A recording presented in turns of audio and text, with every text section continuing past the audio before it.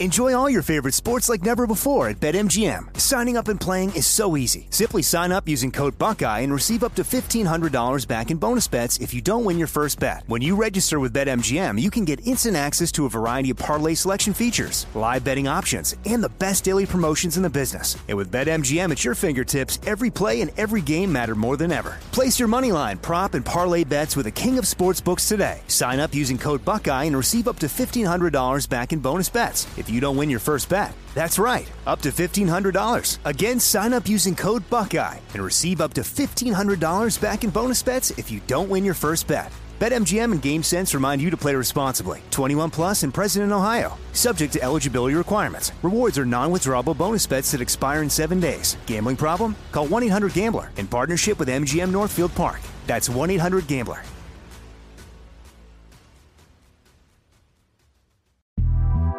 The Big Take from Bloomberg News brings you what's shaping the world's economies with the smartest and best-informed business reporters around the world. We cover the stories behind what's moving money and markets, and help you understand what's happening, what it means, and why it matters every afternoon. I'm Sarah Holder. I'm Saleha Mohsin. And I'm David Gura. Listen to The Big Take on the iHeartRadio app, Apple Podcasts, or wherever you get your podcasts. I'm Saleha Mohsin, and I've covered economic policy for years and reported on how it impacts people across the United States.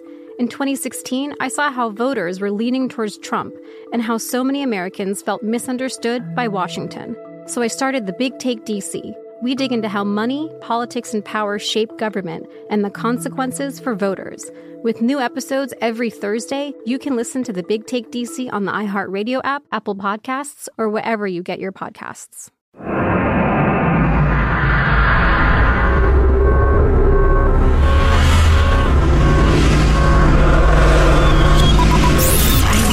Broadcasting live from the Abraham Lincoln Radio Studio at the George Washington Broadcast Center. Jack Armstrong and Joe Getty. Armstrong and Getty. And now, here's Armstrong and Getty.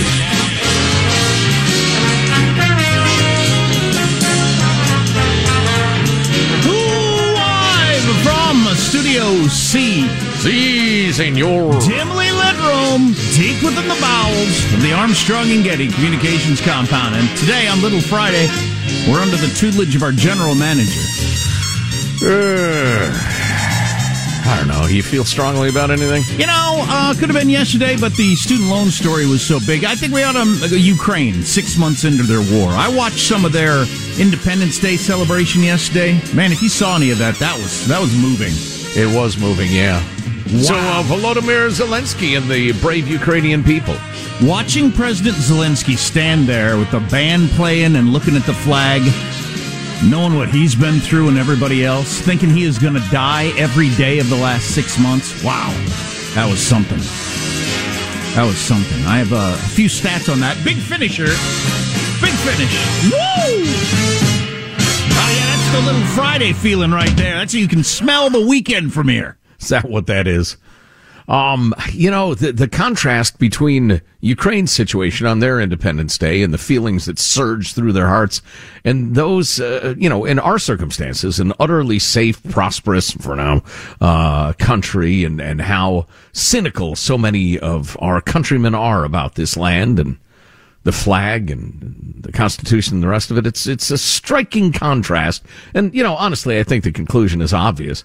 You get fat and happy enough, you start to just pick apart everything, including that which is good. Yeah. You do that personally in your own family or job or whatever. Certainly a country does that. I was out in the newsroom. I asked Alex, what's the population of Ukraine for me, Alex? And he said he would have that. What is it, Alex? Maybe his microphone doesn't work. Yes, there I am. Hi.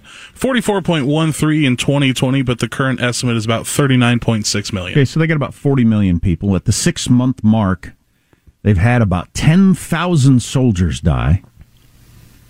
So 40 million people, about the population of California. Imagine having nearly 10,000 soldiers die just in California. Yeah. And 7 million people have left the country, had to flee the country. 7 million! Or have been forcibly relocated by the Russians. Right. Those are crazy numbers. Yeah. Holy cow. And, I would like to believe that we would put up with those kind of numbers if we were fighting for our survival. But, man, those kind of numbers would have driven us out of any war we've been involved in the last many decades.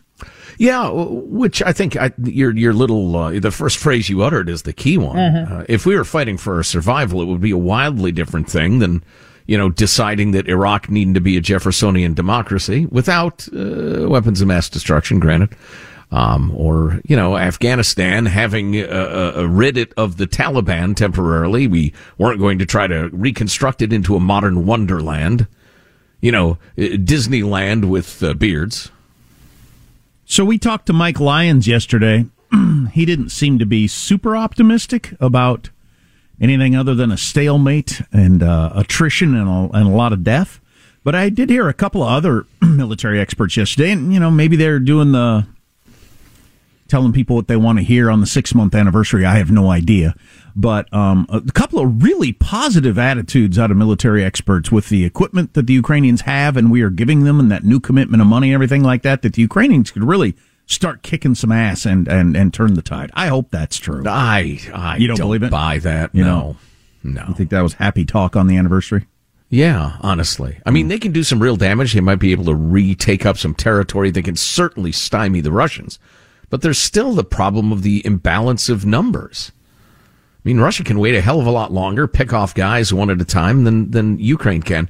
How the domestic politics go in Russia is an interesting question, but like Ukraine actually turning the tide and surging back, I don't know how that would happen. So it's I do not have 100% certainty, obviously. So it's that Stalin quote of, at some point, the numerical advantage is just its own force. Right, and an advantage in numbers becomes an advantage in something or other kind. Yeah. That's depressing. I have the most interesting stat I've heard, but I have to ask for permission to talk about it. Maybe we should start the show officially. I'm giving you permission. And I'll ask permission from Joe if I can talk about something. Wow. Okay. I'm Jack Armstrong. He's Joe Getty on this Thursday, August 25th, the year 2022. We are Armstrong and Getty, and we approve of this program. Oh, I know which stat it is. It's the percentage of people I've disappointed in my life. All right, let's begin the show now officially. According to FCC rules and regs, here we go, surging into action at Mark. People think that the President of the United States has the power for debt forgiveness. He does not. That's Nancy Pelosi a couple of years ago. Had plenty more to talk about on that topic. We just were so hot and heavy on that to start the show yesterday. And it gets me so worked up. It really does. Most issues don't actually get me worked up. I can just kind of look at them scholastically. This one freaking pisses me off. That school loan thing. Oh, my God. Some of the interviews I heard with various White House flacks, including the Department of Education secretary, who was on NPR all day long yesterday. I want to talk about that later. Good God. Well, and Nancy putting out a written statement that kind of tap danced around her previous unequivocal looking straight into the camera statements. One is reminded of Barack Obama saying 22 times that he did not have the power to declare the so-called dreamers, the DACA recipients, off the hook. Then he went ahead and did it. It's one thing when the Republicans say, you don't have the power to do that. And the Democrats say, yes, we do. And they do it. And then the courts get hold of it as usual. But when they themselves say, look, we can't do that, that's blatantly unconstitutional, then turn around and do it. Well, we're doomed. That angle seems to have disappeared to a great extent. And I think because I think this comes out of 9/11. I hate the way this stuff works in the world. Oh, yeah. But it comes out of 9/11. If you're in an emergency, there's all kinds of different things you can do, and COVID was an official emergency, and so the president has the power, because of COVID being an emergency, even though, I don't know if you feel like it's an emergency, I should have. I was at a car dealership yesterday, and I brought that up, and guy said, we're in an emergency? I don't feel like I'm in an emergency. But yeah, if we're in an emergency, the president can do it. COVID's an emergency at this point? A national emergency at this point, right? But that's that, and that is, God, we've been saying this our entire radio careers, because just read any history. This is the way every dictator does it. I'm not trying to claim Biden's a dictator, but this is the history of emergency powers. It absolutely, if you wrote the history of emergency powers in any country on earth, going back to the Greeks and the Romans, it would be like a one-page book. The history is they keep them as long as they can, sometimes forever, to justify all kinds of different things that don't have to do with the original emergency. I like your idea of a one-page book. I was going to say the introduction of the book ought to be, if you want to skip to the end, they always become permanent. Or at the very least, they're used to justify things that have nothing to do with the original emergency. I'm sorry, what percentage of the time? Always. I almost dropped an S-bomb. And why wouldn't I? What? Oh, well, Joe's in trouble. He said a word for poop that everybody uses all the time. Meanwhile, the president just forgave personal debts, something that James Madison, the father of the Constitution, said was one of the most insidious things a government could do because it's always done by dictators. I like it when you use that voice. But let's throw the boy in jail who said the poop word. God, what a stupid society we have. Stupid, stupid, stupid. Oh, that's hilarious. Oh, boy. Yeah, so we got some more stats and all that on that. And I took a hell of a week to give up drinking. The latest nonpartisan estimate of what it's going to cost we taxpayers to bail out the college students that of their own free will took out those loans is $500 billion. That's the latest nonpartisan estimate. And if you want, we can do one of two things. We can have a special edition of Mailbag later on because I printed out a bunch of great, brief, pithy emails about this very topic. Or we could just make it a single topic mailbag coming up in a couple minutes. Whatever. Yeah, either one. Yeah. And then I've got the astounding things I've heard that I need to ask for permission to talk about. Maybe I'll do that at the bottom of the hour. Okie doke. Because a lot of anger and thrown things will be coming my way when I bring it up. So. Oh, golly. How does mailbag look? You just said it's it's outstanding no matter what approach. Yeah, no matter where. So would you say that people were pretty fired up about this issue? Yes, and had a number of really good thoughts on it, that some of which had escaped me, and I salute ye. Yeah, I have more thoughts on it, too. I can't believe it's happening is one of my thoughts. Anyway, our text line continues to be 415-295-KFTC. So much good stuff on the way. Armstrong and Getty.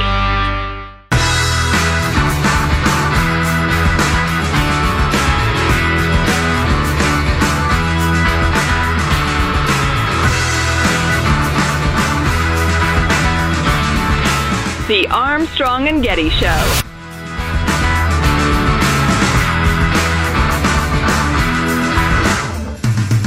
Yo!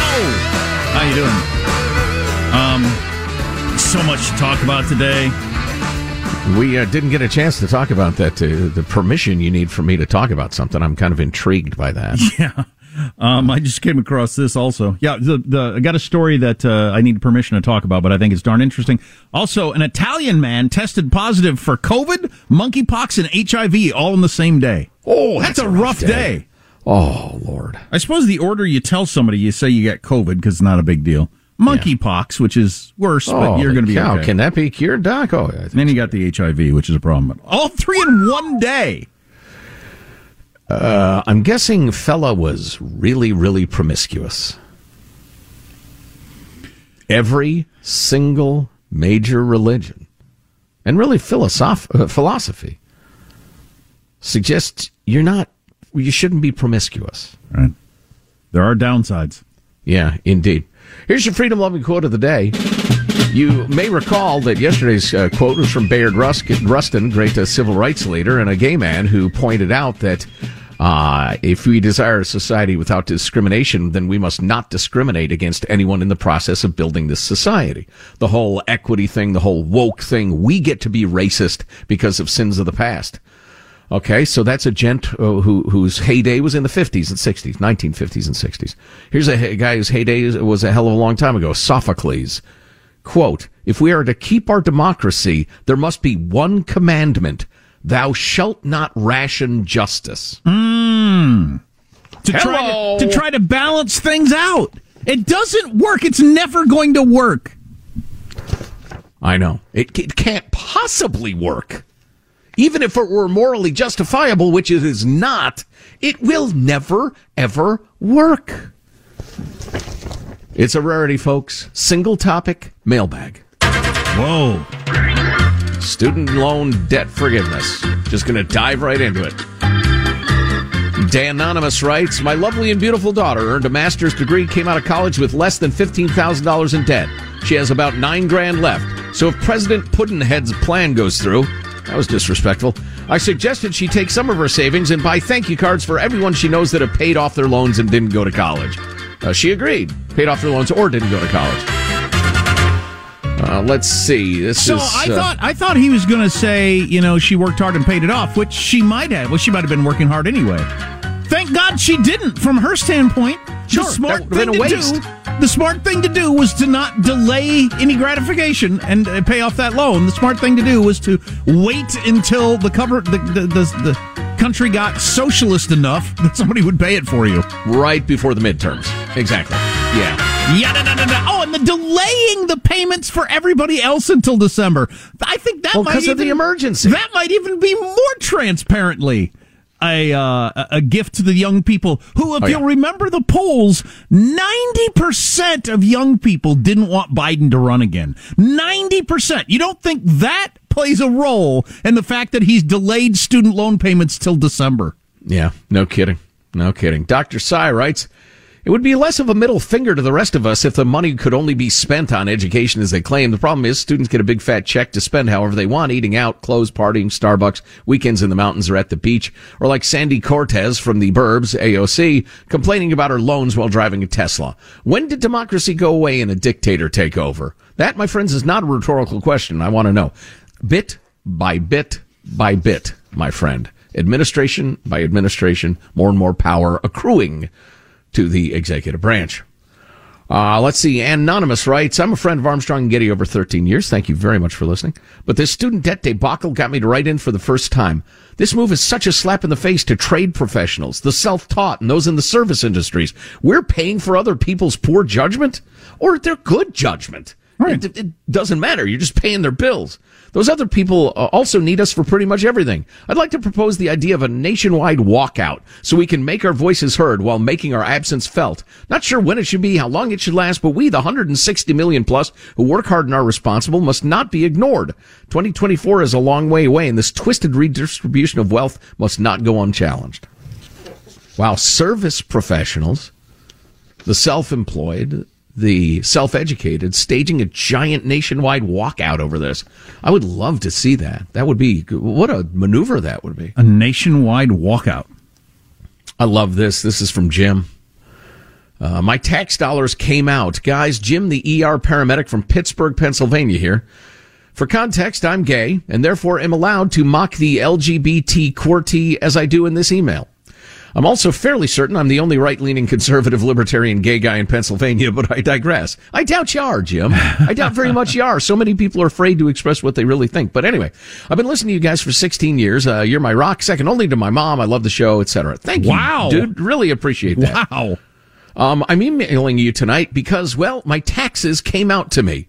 Upon receiving my tax receipts today, my taxes pulled me aside and came out as trans loan. I always knew they were really student loans, but I didn't want to make it awkward for them. Needless to say, I'm so proud of my taxes and how brave they were. Hashtag coming out. Hashtag so brave. In a country where... Oh, my God. This is so good. In a country where tax dollars are marginalized, used, and abused, my tax dollars can now live the money non-conforming life of student loans. Forgiven, vindicated, and set free from the evil tax dollar binary. Hashtag be brave. Much love and appreciation for y'all on the A&G show. Jim, that's brilliant, dude. That is brilliant. So brave. His taxes came out as student loans, so now he doesn't have to pay them. So I got the thing I need to ask permission to talk about, and the most galling tweet of yesterday. And that takes something. I mean, that's got to be a standout. The most galling tweet of the day around the whole student loan thing. I'm already galled. Grab a podcast. Armstrong and Getty. Enjoy all your favorite sports like never before at BetMGM. Signing up and playing is so easy. Simply sign up using code Buckeye and receive up to $1,500 back in bonus bets if you don't win your first bet. When you register with BetMGM, you can get instant access to a variety of parlay selection features, live betting options, and the best daily promotions in the business. And with BetMGM at your fingertips, every play and every game matter more than ever. Place your moneyline, prop, and parlay bets with the king of sportsbooks today. Sign up using code Buckeye and receive up to $1,500 back in bonus bets if you don't win your first bet. That's right, up to $1,500. Again, sign up using code Buckeye and receive up to $1,500 back in bonus bets if you don't win your first bet. BetMGM and GameSense remind you to play responsibly. 21 plus and present in Ohio. Subject to eligibility requirements. Rewards are non-withdrawable bonus bets that expire in 7 days. Gambling problem? Call 1-800-GAMBLER in partnership with MGM Northfield Park. That's 1-800-GAMBLER.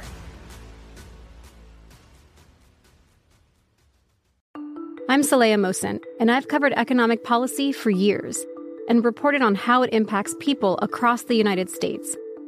In 2016, I saw how voters were leaning towards Trump and how so many Americans felt misunderstood by Washington. So I started the Big Take DC. We dig into how money, politics, and power shape government and the consequences for voters. It's an election year, so there's a lot of focus on the voters that TikTok is reaching. The initial reaction is like, oh, things are looking so resilient. I don't want to be too pessimistic, but I just don't see the political will down in Washington right now to change their tune. I think the American electorate has been signaling that it expects a rematch of the 2020 election. These are unprecedented times. With new episodes every Thursday, you can listen to the Big Take DC on the iHeartRadio app, Apple Podcasts, or wherever you get your podcasts. If you love sports and true crime, then there's a new podcast from executive producer Dan Patrick and hosted by me, Jay Harris, that you won't want to miss. Playing Dirty: Sports Scandals. Each week, I'm squeezing the juiciest details from some of the biggest sports scandals ever. I'm talking Marcus Dixon, Olympic gymnastics, Cain Velasquez, salacious Super Bowl-level scandals. Join me on the dark side of sports by listening to Playing Dirty: Sports Scandals on the iHeartRadio app, Apple Podcasts, or wherever you get your podcasts.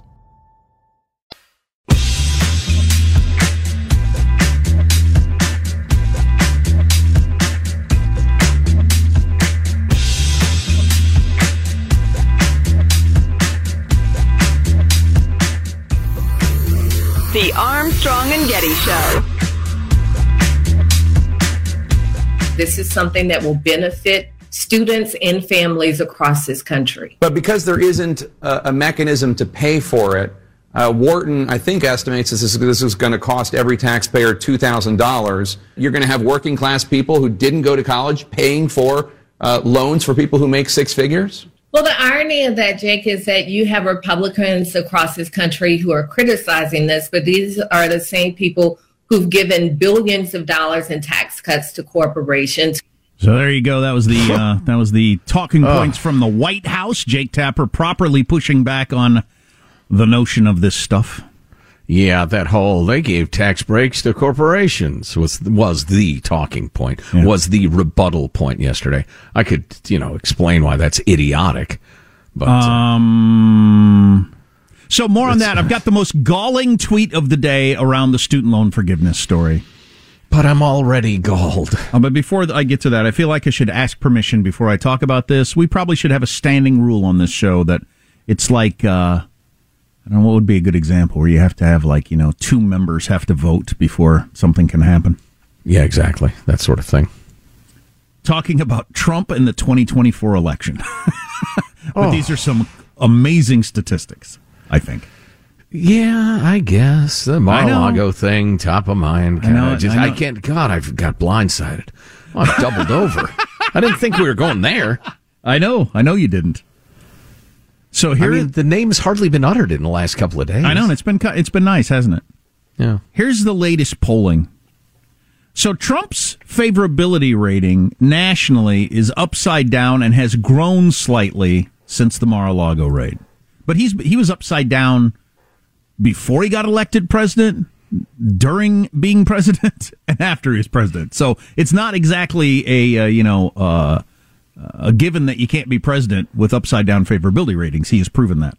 And Hillary just have to get more votes than the other loser. Yeah, Hillary would have proven that if she had gotten elected, too. Sure. But in terms of favorability within his own party, which is how you get a nomination, 80-some% favorability rating still in the Republican Party, 57% very favorable. How do you not get the nomination at 57% very favorable in your own party? And more than that, and this is the number that got my attention the most, slightly over 50% of Republicans want Trump to be the nominee. That's the highest number for any non-incumbent at this point before a presidential election going back to the 70s. All your Jeb Bush, Rudy Giuliani, Hillary Clinton, whatever name you want to throw out, of people that had that early lead and they'd be talking about it and we'd be laughing about, how they're not going to be the nominee. It's a kiss of death or whatever. Nobody's ever had numbers like this, over 50% ever going back to the 70s. So if you're suggesting that Trump is more or less the shoo-in nominee, if he decides to run, the only counter-argument to that is time and the things that will happen during that time.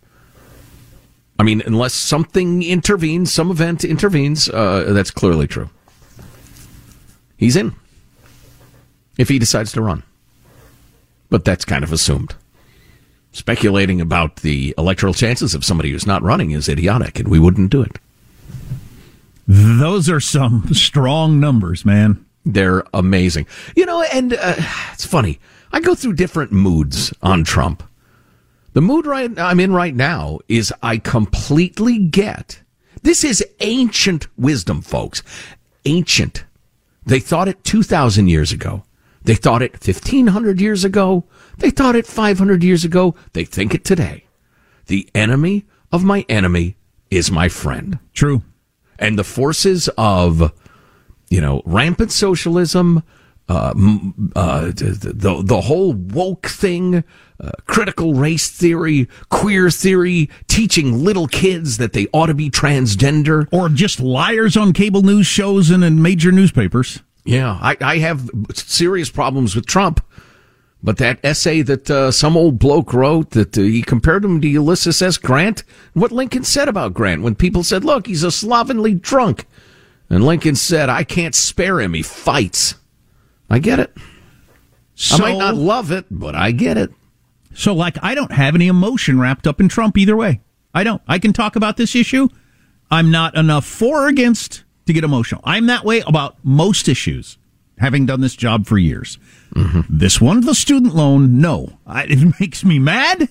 I can't keep my emotions out of it. And here is the most galling tweet of the day around the loan forgiveness plan from Joe Biden, coming from freaking Lawrence Tribe, Harvard law professor, lunatic, who tweeted out, good news for thousands of my former students. I'm grateful on their behalf, Mr. President. Wow. You're grateful for loan relief for people who graduated from Harvard Law. If there is a more elite group on planet Earth than Harvard Law graduates, if there's anybody who's ever had their ticket more punched for guaranteed success in life than a Harvard Law School graduate, and they're getting relief, and their professor says, good news to my former students. Nice job, Mr. President. That was the most galling tweet of the day. Congratulations,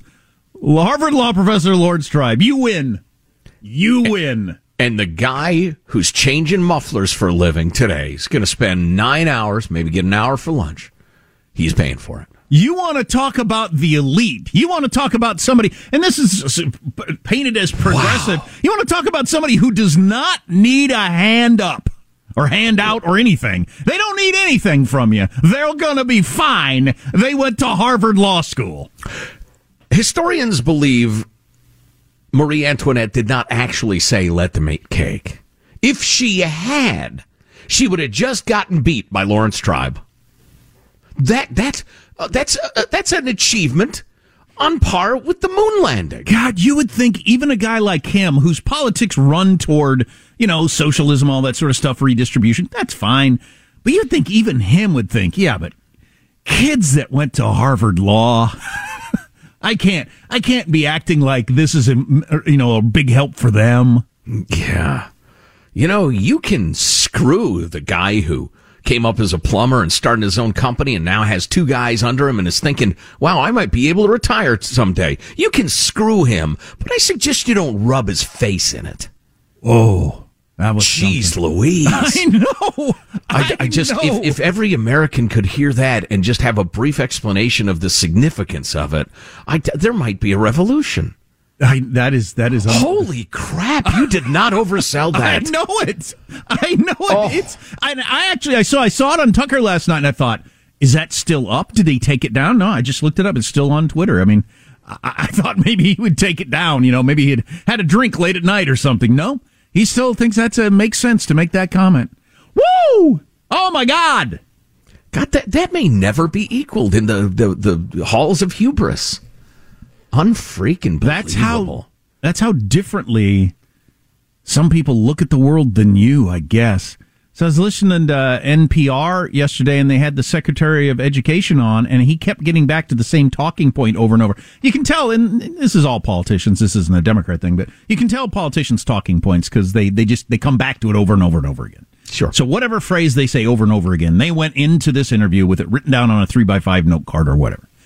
And his was, nobody should come out of the pandemic in worse shape than they went into the pandemic.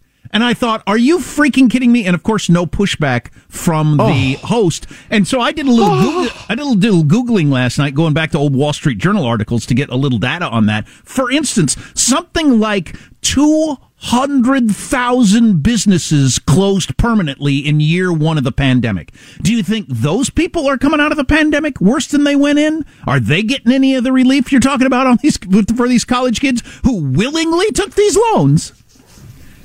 And some of them long before the pandemic. It's got nothing to do with the pandemic. That's just such a crazy thing. How many people are worse off than they were going? I am. Practically everybody is. Oh, so clearly. So to say nobody should come out of the pandemic worse than when they went in, the biggest tragedy, whatever you want to call it, in modern world history. Yeah. And nobody should come out of it worse than they went in. And you're singling out people with college degrees as the people that need the help. That's something. I read the New York Times account of all this yesterday, and of course they described in enthusiastic detail the pro position and then barely acknowledged the existence of the con to this plan. Did not flesh out the objections at all. Just the Republicans objected, blah, blah, blah, as in their usual style. And so there's a huge segment of America that's going to be getting analysis like that and probably miss the obvious. But this one is so out of line. I'm hoping it transcends the media bubbles. But I hope so. I'm trying to figure out, how could I beat Lawrence Tribe and what he said? What would it take? I mean, you'd almost have to have like a coalition of super yacht owners go down to the homeless shelter and tell the homeless mothers of young children, good news, the champagne shortage is over. Such good news. Maybe, and then walk out again. Didn't Kim Kardashian go back to college? Maybe if her student loan debt got forgiven and somebody said, non-ironically, completely with a straight face, and they meant it, thank God her loan is going to be, cut down by $10,000 or something.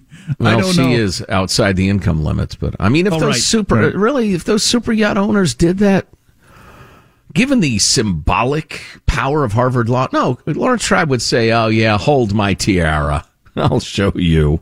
So this is what I'm hoping, and we're going to move away from this topic, so I'll throw it in here. I'm hoping I'm right about this the way I was about the kid vaccinations. So the media was covering vaccination approval for kids like it was a big deal, and I kept saying, including little kids. And I kept saying, ain't hardly anybody going to get those vaccinations. And now the numbers are out. It's less than 5% of parents got their little kids the vaccinations. So the media acted like everybody was waiting for it. Nobody was waiting for it. I'm hoping that this is a similar thing where practically all the media thinks it's just some Republicans, and they probably are Trump fans, who think this is bad. And I'm hoping they're way wrong, and that most Americans, including lots of union guys and farmers and various people that are Democrats, who are like, no, I'm freaking not paying off college debt. I hope. You know what? That's a ray of hope, and I hate hope because you can only be disappointed if you have hope. But that'll be fun to watch. I hate hope. Or tragic. I hate hope. There's your quote of the day. Hey, so the battle for Kyiv at the beginning of the war, the invasion of Ukraine, how the Ukrainians fought off the Russians and pushed them back. I read a long, harrowing, detailed analysis and also a fairly short, pithy analysis of some of the key points. We'll hit you with the pith coming up in a moment. Armstrong and Getty. Enjoy all your favorite sports like never before at BetMGM. Signing up and playing is so easy. Simply sign up using code Buckeye and receive up to $1,500 back in bonus bets if you don't win your first bet. When you register with BetMGM, you can get instant access to a variety of parlay selection features, live betting options, and the best daily promotions in the business. And with BetMGM at your fingertips, every play and every game matter more than ever. Place your moneyline, prop, and parlay bets with the king of sportsbooks today. Sign up using code Buckeye and receive up to $1,500 back in bonus bets if you don't win your first bet. That's right, up to $1,500. Again, sign up using code Buckeye and receive up to $1,500 back in bonus bets if you don't win your first bet. BetMGM and GameSense remind you to play responsibly. 21 plus and present in Ohio. Subject to eligibility requirements. Rewards are non-withdrawable bonus bets that expire in 7 days. Gambling problem? Call 1-800-GAMBLER in partnership with MGM Northfield Park. That's 1-800-GAMBLER.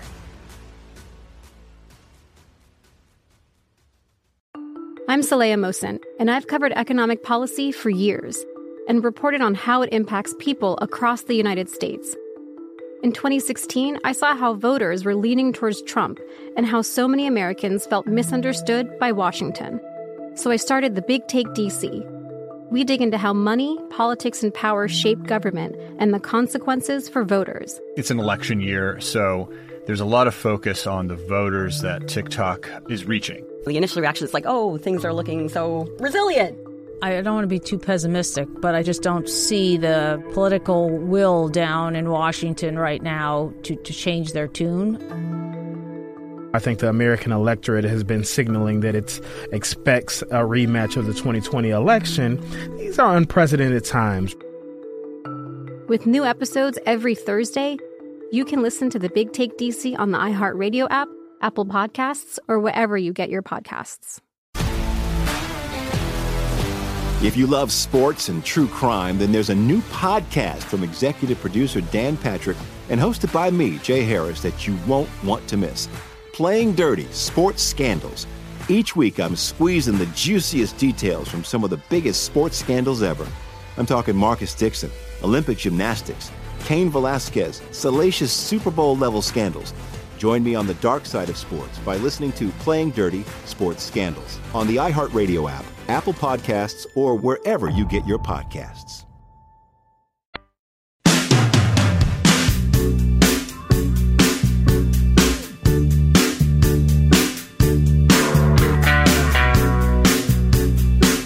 The Armstrong and Getty Show.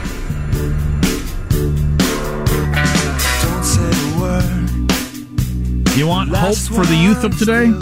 1 in 4 Gen Zers plan to become social media influencers. Wow. Oh, boy. More on that later. Good work if you can get it. Oh, sure. Sure it is. And kicking off next hour, speaking of America's youths, a couple of things, some new stats on marijuana use, which are not good, but a list of rules dads should teach their sons, which warmed my heart. Of course, I want to hear that. I got 2 kids. Yeah. I think about this only every day, lots of the day. Other than that, I don't think about it much. Again, that'll be the kickoff of hour 2. If you must go if you must. Or now, don't let whatever. the doorknob hit you in the ass. Or whatever. Grab the podcast later. Armstrong and Getty on Demand, hour 2. Anyway, so on the 6-month mark of the Russians invading Ukraine and trying to steal their country, There's a lot of analysis that's out on what happened, particularly in the defense of Kiev and how they managed to repel the Russians. And I think this is the WAPO, isn't it? Yeah, the WAPO has a long piece with a lot of detail on the politics and the military aspects of holding off the Russians. Really interesting, but exhaustingly long. I just want to share one bit of it with you. And that it opens with the account of young men being penetrated by shrapnel as bombs go off and rips through their tent in the early hours of the morning of the invasion. Those young men having been joking the previous night about the idea of the Russians actually invading their country. Ooh. And I've read a fair amount of analysis now based on a bunch of interviews that the Ukrainians really didn't believe Russia was going to launch a full-scale invasion. And to the extent that they thought it was possible, every time they admitted it was possible, their currency would plunge and their economy would take it right in the stomach. And so that's the reason they were trying to tamp down that talk. And as the United States was trying to say, no, look, our intelligence says they're coming, the Ukrainians, strangely would say, nah, we don't think they are. And that was part of it. Every time they said, yeah, maybe they are, their economy would crater. Mm. So, it's politics. But they talk about the Ukrainian defense minister waking to the ringing of his cell phone. He was getting reports from the front line. He called President Zelensky and said, it has started. What exactly? Zelensky said. And his minister of defense said, judging by the fact that there are attacks underway at different places at all at once, this is it. In the first minutes, they delivered terrible blows to our air defense, terrible blows to our troops in general. There were 20-meter craters, the likes of which no one has seen in their lifetimes. 20 meters. Holy cow. 60 feet across? Wow. And the question that everyone faced at that moment, he said, was how far can the enemy go with that enormous fist? Well, the politics of how they resisted the invasion and what almost went wrong is really interesting too. 5 quick points.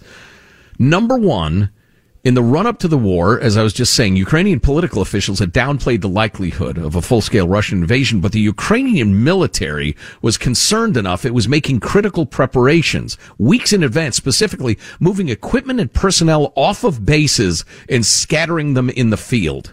A critical move that allowed the force to survive the initial barrage of Russian airstrikes. Wow. Whoever made that decision should get a gold medal. Yeah, should go down in history. Still, some leaders in the Ukrainian military, including the commander in charge of the defense of Kyiv, doubted the Russians would launch an all-out invasion, including an assault on the capital, thought hostilities would probably be confined to the east. Whoops. Number 2, Russia directly and through an intermediary tried to get the Ukrainian government to capitulate in the initial hours of the war. Shortly after the start of the invasion, the Kremlin's deputy chief of staff, Kozak, called the head of Zelensky's administration, Yermak, and demanded the Ukrainian capitulation, according to Yermak. Yermak told him to F off and hung up the phone. Actually did. By the way, our president more or less urged them to capitulate, too, telling Zelensky he should leave the country. So... yeah. The defense minister of Belarus called his Ukrainian counterpart and presented himself as an emissary of the Russian defense minister, Sergei Shoigu, the infamous. The Belarusian official attempted to negotiate or offered to negotiate a capitulation to Russia. Reznikov, the Ukrainian, said, the only capitulation I'll negotiate is Moscow's. Good one. President Zelensky. Feisty, aren't they?